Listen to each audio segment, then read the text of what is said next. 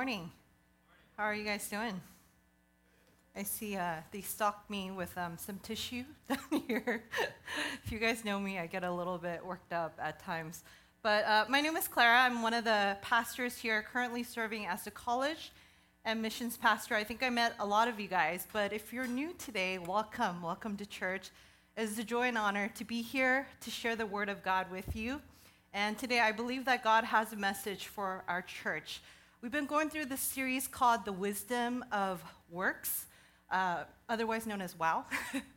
And God's been just teaching me personally so much about God's wisdom and how important it is for us to seek His wisdom, not just on Sunday, but really every single day, every moment of our lives. Because if we're not careful, if I'm not careful, I'm going to fall prey to my sinful nature, begin to follow the patterns of this world, and I go astray from the path that God has set for me, for my life.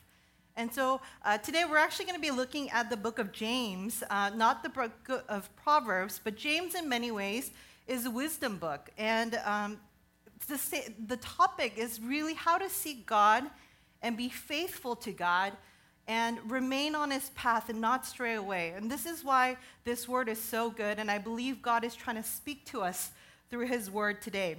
So if you can rise with me for the reading of God's word. Today we're going to read from James chapter 1, verses 22 to 25, and verse 27. This is God's word. So let's read. But be doers of the word and not hearers only, deceiving yourselves. For if anyone is a hearer of the word and not a doer, he is like a man who looks intently at his natural face in the mirror, for he looks at himself and goes away and at once forgets what he looks like. But the one who looks into the perfect law, the law of liberty, and perseveres, being no hearer who forgets, but a doer who acts, he will be blessed in his doing. Verse 27 says, religion that is pure and undefiled before God the Father is this: to visit the orphans and the widows in their affliction, and to keep oneself unstained from the world. Let's pray. Father, we thank you for these words that are so true and good. Would you just prepare our hearts to receive your words, not just by hearing, God, but that we would take your words and apply them into actions in ways that really expands your kingdom. I pray that if our hearts are calloused and hard today, would you soften them? And Lord, I pray that as I preach your word, your good word, I pray that I would decrease and you would increase, and that you would be ultimately worshiped in this place. We thank you so much, and we pray this in the name of Jesus. And all God's people said, amen. All right, so I have a 2013 Prius. It was my dream car when I got it, and it recently shifted to a minivan because that's what happens when you become a mom of two. I'm still trying to convince my husband to get a minivan, so if there's anyone who can convince my husband, thank you so much. We need that. But, let me tell you a little bit about my Prius and why that is such an awesome car. I think it's a perfect car for ministry, actually, because it has a hatchback, all the seats fold down, and I could put the Costco groceries in there, if you know what I mean. And I commute quite a bit to church, and so the hybrid makes it super easy for the gas and easy on the wallet, especially these days. I know the gas prices are crazy. And so the hybrid was the perfect car for me. But when I got married, and this is really what marriage is about, it's about compromise. We went from having one to two cars, and when our family was moving to San Francisco in the end of 2018, I had to compromise. And we had to decide whose car are we going to take down to San Francisco. And being the good wife that I am, I submitted before my husband, let him take his car down. And we left the Prius at my parents' house and to sit in the driveway, and we went down. And it was in 2020 of April that our family actually moved back to Seattle. But at the time, it was in the middle of the pandemic, so we didn't really have a reason to be driving around at all. So the car just sat in the driveway, occasionally going out to make sure the battery is working, but it really sat there. And it wasn't until 2021 of May when the church reopened, and I was actually driving around a little bit more, and I realized, hey, we need 2 cars now. Yay, I get to take my Prius around. And so I got the keys out, and I started or tried to start the car, and there was a problem. I think you guys know where I'm going with this. Maybe some of you guys struggled with this during the pandemic as well. The battery had died. I didn't know what to do. So what do? Our staff, when something goes wrong, we call Pastor Kenny, my friend. That guy, he can do everything, and he knows a lot about Priuses. So Pastor Kenny came over with a new battery pack, and he began to install that battery into the car, and I was like, oh, please start. And he actually got the car to start. Praise God, right? But there was a bigger problem. When I went into the car, all the lights on the dashboard came on. I mean, I've never seen so many different symbols and signs. I had no idea what that meant, but I saw the sign that every hybrid battery owner fears seeing. It said, check hybrid system, stop the vehicle in a safe place. My hybrid battery had died. That was what I feared the most, because if you know anything about hybrid batteries, it was going to cost thousands of dollars just to get a new battery. And I began to wonder, do I keep this car? Do I sell it? What do I do, right? I am no expert in car mechanics. I'm not. Obviously, I let this car die.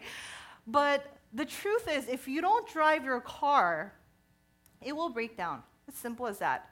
The best way to maintain your car is that you have to keep driving it and using it for its purpose, right? And this is similar to our faith. This is why James says, be doers of the word and not just hearers only, deceiving yourselves. If we call ourselves Christian in this room, and we say we believe in God and we know things about God, but we don't actually put God's word into practice and doing what he says our religion is fake.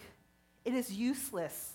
It is like my Prius that sits idle in the driveway, looking good on the outside when it's completely dead. I think this is the greatest danger of Christianity, that we can fall prey to thinking just because we come to church, just because we are in a community group or we go to prayer meetings, we do these religious activities, that we think we're good before God. And God looks at us and he sees us and he says, your faith is dead. It is worthless. It's fake. Which takes me to my first point then. What is true religion? I'm not talking about the jeans, by the way. But James talks about, I know some people got that joke. James says then in verse 27, religion that is pure and undefiled before God the Father is this, to visit the orphans and widows in their affliction and to keep oneself unstained from the world. James lays out what it means to have genuine faith in God, or religion that pleases God. He says, go and visit the orphans and the widows in their affliction. This word for visit is actually very interesting, because in the Greek, it translates to episkeptomai, which means to care for or look after with the intention of continuous responsibility. So this word visit doesn't mean just dropping in once, but it's to actually have a relationship, to continue to care and continue to go out with concern. And Jesus says that we need to do this for those who are poor, who are helpless, and in the margins of society. This idea of caring for the poor, those in the margins, those who are weak, is not just a concept that James is just mentioning in the New Testament, but this thought is actually consistent throughout the entirety of Scripture. From the beginning of the Old Testament, in fact, if you would go with me to Isaiah chapter 1, verse 13 to 17, God is actually calling out the Israelites who are being religious without God. And he calls them out for their false religion. He says in verse 13, he says, bring no more vain offering. Incense is an abomination to me. New moon and Sabbath and calling of convocation I cannot endure iniquity and solemn assembly. Your new moons and your appointed feasts my soul hates. They have become a burden to me. I am weary of bearing them. When you spread out your hands, I will hide my eyes from you. Even though you make prayers, I will not listen. Your hands are full of blood. Wash yourself. Make yourself clean. Remove the evil from your deeds. Before my eyes, cease to do evil. In verse 17, he says, learn to do good. Seek justice. Correct oppression. And here it is again. Bring justice to the fatherless. Plead the cause of widows. God says he doesn't care about our religious ceremonies, the sacrifices, the prayer meetings we have, if it is not connected to the heart of God. In fact, he says, it becomes a burden to me. He rejects it. I have a toddler son. Maybe you've met him. He's the kid with the bowl cut that runs around outside. And he's become very expressive in his emotions lately and his words. And the other day, I was eating ice cream, because that's what pregnant women do every night. Haagen-Dazs. I had a pint of ice cream, eating away. It was mint chocolate chip, and he loves chocolate. So he saw it, and he goes, I want. And so I gave him a spoonful, thinking he would love it. But it was funny, because this is the first time he had mint. The minute it went in his mouth, he goes, yucky! And he just spat it out everywhere. He didn't care. And this is kind of the image, church, that I have of God. When we do religious activities that are void of his heart, it's not just a nice try again, thank you, you're a little off. But God is actually literally saying, get that out of my face. I cannot stand it. He says to us, wash yourselves, make yourself clean, stop doing what is evil, and learn to do good. Seek justice, correct oppression, bring justice to the fatherless, plead the widow's cause. Church, how we care for the poor, the weak, those on the fringes of society is directly related to our faith. This is not just for the social workers or for the select few at church who has time on Saturday to go out or do missions or interested in mercy ministries. If you call yourself a Christian, God says this morning, I want you to be a part of my kingdom expansion. God's kingdom has always been about restoring justice, freeing people from oppression, fixing inequality, inviting those who are on the outside to come inside, those in the margins to be in the center. He came to proclaim good news to the poor. I understand that this message is not an easy message for us today, and I don't want to be a downer, but I just can't ignore the Word of God that is so clear throughout all of Scripture. He says in Matthew 25, and this is a picture of God when he comes back on that day, it'll be a glorious day of celebration, but it'll be a day of truth, church. And he says that Jesus will come, not as a servant, but on that day he will come as a judge. And the illustration there, he says he will be like a shepherd, separating the sheep from the goats. And this is what he says in Matthew 25, verses 34. He says, then the king will say to those on his right, come, who are blessed by my Father, inherit the kingdom prepared for you from the foundations of the world. For I was hungry, and you gave me food. I was thirsty, and you gave me drink. I was a stranger, and you welcomed me. I was naked, and you clothed me. I was sick, and you visited me. I was in prison, and you came to me. Visited me, that word again. Truly I say to you, as you did to one of the least of my brothers, you did to me. But verse 41 says here, then he said to those on the left, depart from me, you cursed, into the eternal fire prepared for the devil and his angels. For I was hungry, and you gave me no food. I was thirsty, and you gave me no drink. I was a stranger, and you did not welcome me, naked, and you did not clothe me, sick and in prison, and you did not, there it is again, visit me. Truly I say to you, as you did not do to the least of these, you did not do to me. And these will go away into the eternal punishment, but the righteous into eternal life. Church, the Bible is so clear about what genuine faith is, that we must care for those that God loves, those who are vulnerable, those who are weak, those who are broken, who are in need of a Savior. God says, I need you to care. I need you to go visit them, not just once, but genuinely have a relationship with them. Do something. Which takes me then to my second point. Now that we know what God wants, why don't we do what he says?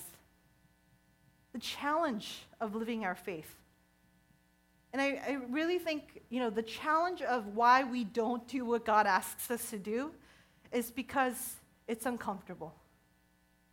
And we don't want to be bothered. John Oliver, who hosts a show on HBO, it's quite a good show if you haven't watched, but he did a segment on Last Week Tonight on homelessness and the crisis in America. And he says, in this quote, he says, far too often, stories focusing on homelessness are presented solely through the lens of how it affects those with homes, when in reality, it is obvious to people without them who need real help. In other words, John Oliver makes a keen observation saying that when we talk about homelessness, it's not about the homeless and their issues and why they're homeless, but it's actually talked about in the perspective of how homelessness affects us, how it affects our neighborhoods, our environment, our comforts. And as a result, we don't actually deal with the root causes or the solutions that actually help, but rather we come up with temporary fixes to push the issue away from us and pretend that the problem doesn't exist. I think we're all guilty of doing this, but how many times have you been on the road, or you've walked the streets of downtown, or maybe you were going to a grocery store and you've seen someone who's homeless asking for help, asking for money? And these days, we don't carry around a lot of cash. And you think to yourself, I probably shouldn't give money. And they do say that giving money sometimes is not the best solution. So what do we do? What do? I look away. I kind of realign my gaze, or I kind of walk a little faster or drive a little faster away. Why do we do that? It's because we feel bad. It's because we feel guilty. We feel uncomfortable. So we avoid eye contact to avoid the discomfort and the pain. But when we fail to engage, when we fail to look that person in the eye, you know what it's actually doing? We're actually dehumanizing them. We're saying they don't matter. Their story doesn't matter. This is not my problem. I'd rather not know. I don't have time for this. And our hearts begin to grow calloused. We stop caring. And we hope that someone else will solve the issue, but not us. New Life has been partnering with UGM, Union Gospel Mission. And I'm really thankful for this organization because it's actually been teaching me so much that I didn't know about homelessness. And what I love about the organization is that they focus their attention not on how homelessness affects us, but on the homeless. What's actually the root cause? Why are they on the streets? And they actually go out. Search and Rescue is about going out to meet and hear their stories. And when I was talking to a staff member at UGM, I asked them, what is the root cause of homelessness? How can we resolve or help this issue? And they explained to me that there are many reasons why people become homeless. Sometimes there's a lack of affordable housing, loss of a job. They said people get into debt. There is mental illness, depression, drug use, sometimes trauma, people just running away from really bad relationships. But he said to me something interesting. He says, these are just symptoms of a bigger problem, but the root problem lies in something else. And he said the root problem of homelessness is because of broken relationships.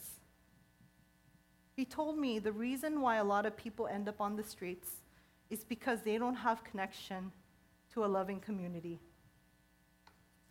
You see, many of us in this room, when we lose our jobs, when we are poor and we cannot pay rent, or maybe if we're in a toxic relationship, we're not going to go homeless. Most of us won't, that is. And the reason is because we have friends, we have family, and we have a church to support us, help us, pray for us in those times. But the common trait of those on the streets, those who are poor and homeless, is that they have no one to turn to. They have no one to ask for help when they're in trouble. This again brings us back to the text of why God says we need to go visit the orphans and the widows. These are people who do not have anyone to look after them. They lack family. They lack protection. They lack community. And that's why God says, I am the father to the fatherless, and I am the protector of the widows. And God says, if you are my children, I need you then to share the same heart and do something. As I was wrestling with this text, and it's a difficult text, I was praying, Lord, how do I share this with the church? So last Saturday, the Word of God really just wrecked me, and this is probably why this tissue is here. Last Saturday, we had a trunk or treat at our church, and we had a great turnout. There were so many people that came out, and our family signed up for a booth. I was really excited to hang out with just my friends who were going to come to the event. But, just as the event was about to begin, Pastor Kenny came out to me and told me that we had an unexpected visitor. He came and told me that there was a lady who was homeless looking for shelter for the night. This is Bothell. This never happens. And so I went over. I talked to this lady. I learned that her name was Pam. And I found out that she was from Oregon. She had 3 kids. She has lost contact with all of them many years ago. But her goal was to get to Canada because she had a friend who could maybe help her. I asked her, hey, do you have the contact to your friend? She said no. I asked her, do you have a passport to get up to Canada? She said no. She had no plans, no connection. And when I was talking to Pam, I realized she needed more than just a shelter for the night, but she really needed long-term help. And, even though I'm the missions pastor at the time, I really didn't know what I was supposed to do. So I began to make some phone calls. I called my friend Lauren, who knows so much more about UGM, and she's on our core team, to see if she can help. Pastor Kenny was making a bunch of phone calls to shelters. And every shelter we called, they said there was no room because of the pandemic, and it was the weekend. And I recognized, man, it's really hard to find shelter for those who are in need of a shelter. And as I made these phone calls, I started to lose hope. I didn't know what to do. And I can see the face of Pam, who looked discouraged. She was a modern-day widow, the one that God had been talking about, the one that God was asking for me to preach on. And I felt this burden and responsibility to help her, but I couldn't. As we finally found one shelter that possibly had an opening, they said there was 3 spots, but she has to come and be in the list. And we provided that option to drive her, to give her transportation. And I was hoping Pam would say yes, because I wanted to get her into a home. But she kindly declined. And she says, you know what? I'd rather stay up north. I think I should be on my way. And she left. It felt awful. because she came to us to seek help, asking if I can find her shelter. And I thought I found her one, but she didn't want it. I couldn't solve the problem. I couldn't help her in her broken state. I felt like a failure before God, and I felt like I failed Pam. And all the while this is going on, my husband was manning a station by himself with our son running around. I don't know who gave him so much candy, but he was crazy that day. Maybe you guys judged our family. He was crazy. But you see, my life was just such a mess, and I was thinking, man, I can't do anything right. And as Pam was leaving, the only thing I could do is, I asked her, can I pray for you? Can we pray together?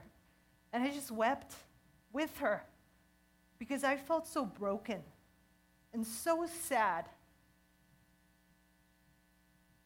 You know, I think this tension, this feeling of discomfort, is perhaps why we choose not to help. It's too hard. It's too big. I don't want to get my life messy. Trust me, I've been there. It sucks. It sucks when you have to enter into a broken place. It sucks when you cannot help someone in need. And we say we're too busy. But I believe God is trying to challenge us today. He's saying to us today, don't be afraid. Don't be afraid to step out. Don't be afraid to get uncomfortable. Don't feel afraid to feel pain. It's okay to feel that burden.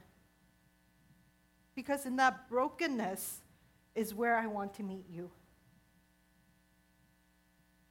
You see, that day was such a difficult day because I was so broken before God.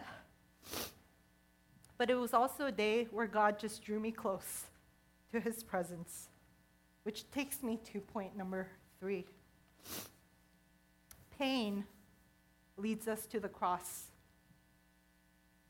You see, when our lives are easy, when it's perfect, when it's clean, without any wrinkles, we don't need a Savior.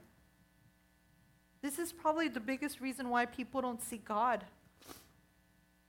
C.S. Lewis says in his book, The Problem of Pain, everyone has noticed how hard it is to turn our thoughts to God when everything is going well with us. We have all we want is a terrible saying when all does not include God. We find God an interruption. As St. Augustine says somewhere, God wants to give us something, but cannot because our hands are full.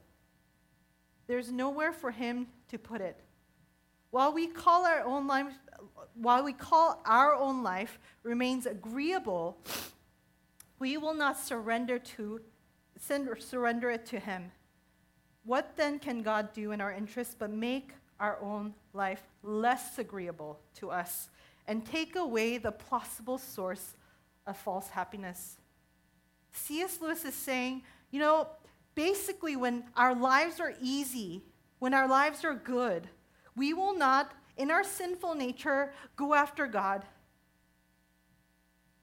When we have all we need, when we're full, when we're content, when our family has no problems, why would we need a Savior? Why would we want his kingdom when the world is perfect? But it is when we experience discomfort and pain, when we see brokenness around us, we begin to wake up and we say, oh, the world is not so perfect. It really needs a Savior. We need Jesus to come and redeem us, to restore all things. You see, that day when I met Pam, I realized how broken this world is. Through Pam, God allowed me to feel pain and sadness. He reminded me that I need a Savior. She needs a Savior to help us in that time of need. Church, when was the last time you prayed to God? because you needed Jesus? When was the last time you prayed because you are so broken by the brokenness of this world and you said, Jesus, can you come and fix and heal and redeem this world? When was the last time you prayed because you saw inequality and human suffering? When Jesus asks us to visit the orphans and the widows, I'm starting to understand it's not so that we can go out and fix the problem, to heal poverty or fix Pam. That's not the point of this text, because we can't. We can't. The problem is so much bigger than us.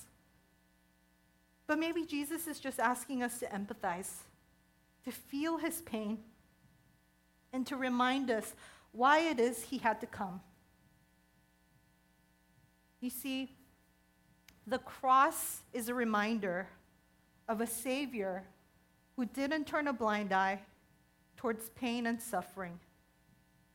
The cross is a reminder of the Son of God who was rich, but he chose to become poor. To heal the broken, he became humble like a servant, and he died a sinner's death so that we will be reconciled and redeemed. We who are fatherless and orphaned will become children of God through the work of the cross. You see, poverty, brokenness draws us to the cross and reminds us why Jesus has come. He has conquered death. He has conquered evil. And he says, there will be a day when I will restore all things, and it will be as good as the way God had created it. If you're not a Christian in this room, if you're not a Christian and you're watching this today, I want to invite you into this relationship with Jesus. Jesus loves you. Jesus died for you. And he's calling you to come and be a child of God. All you have to say is yes. Accept his love. But for the Christians in this room, I believe Jesus just wants to wake us up this morning. Realign our hearts to his. Maybe some of us in this room have become so comfortable, too settled in our ways. Maybe some of us have gone into this routine of just doing religious activities, coming to church, but really missing the point of why.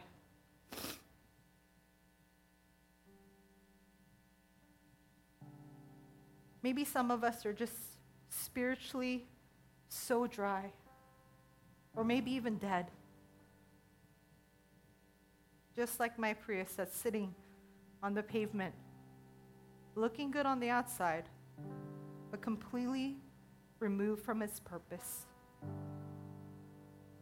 And I believe God just wants to jumpstart our hearts today, to align it to his. He's saying, come, seek after me. Seek after my will. Ask me for wisdom, and I will give it to you. So that we will be on the path that leads to life. Let's pray. Heavenly Father, we thank you that you are a good God and that you give us your word.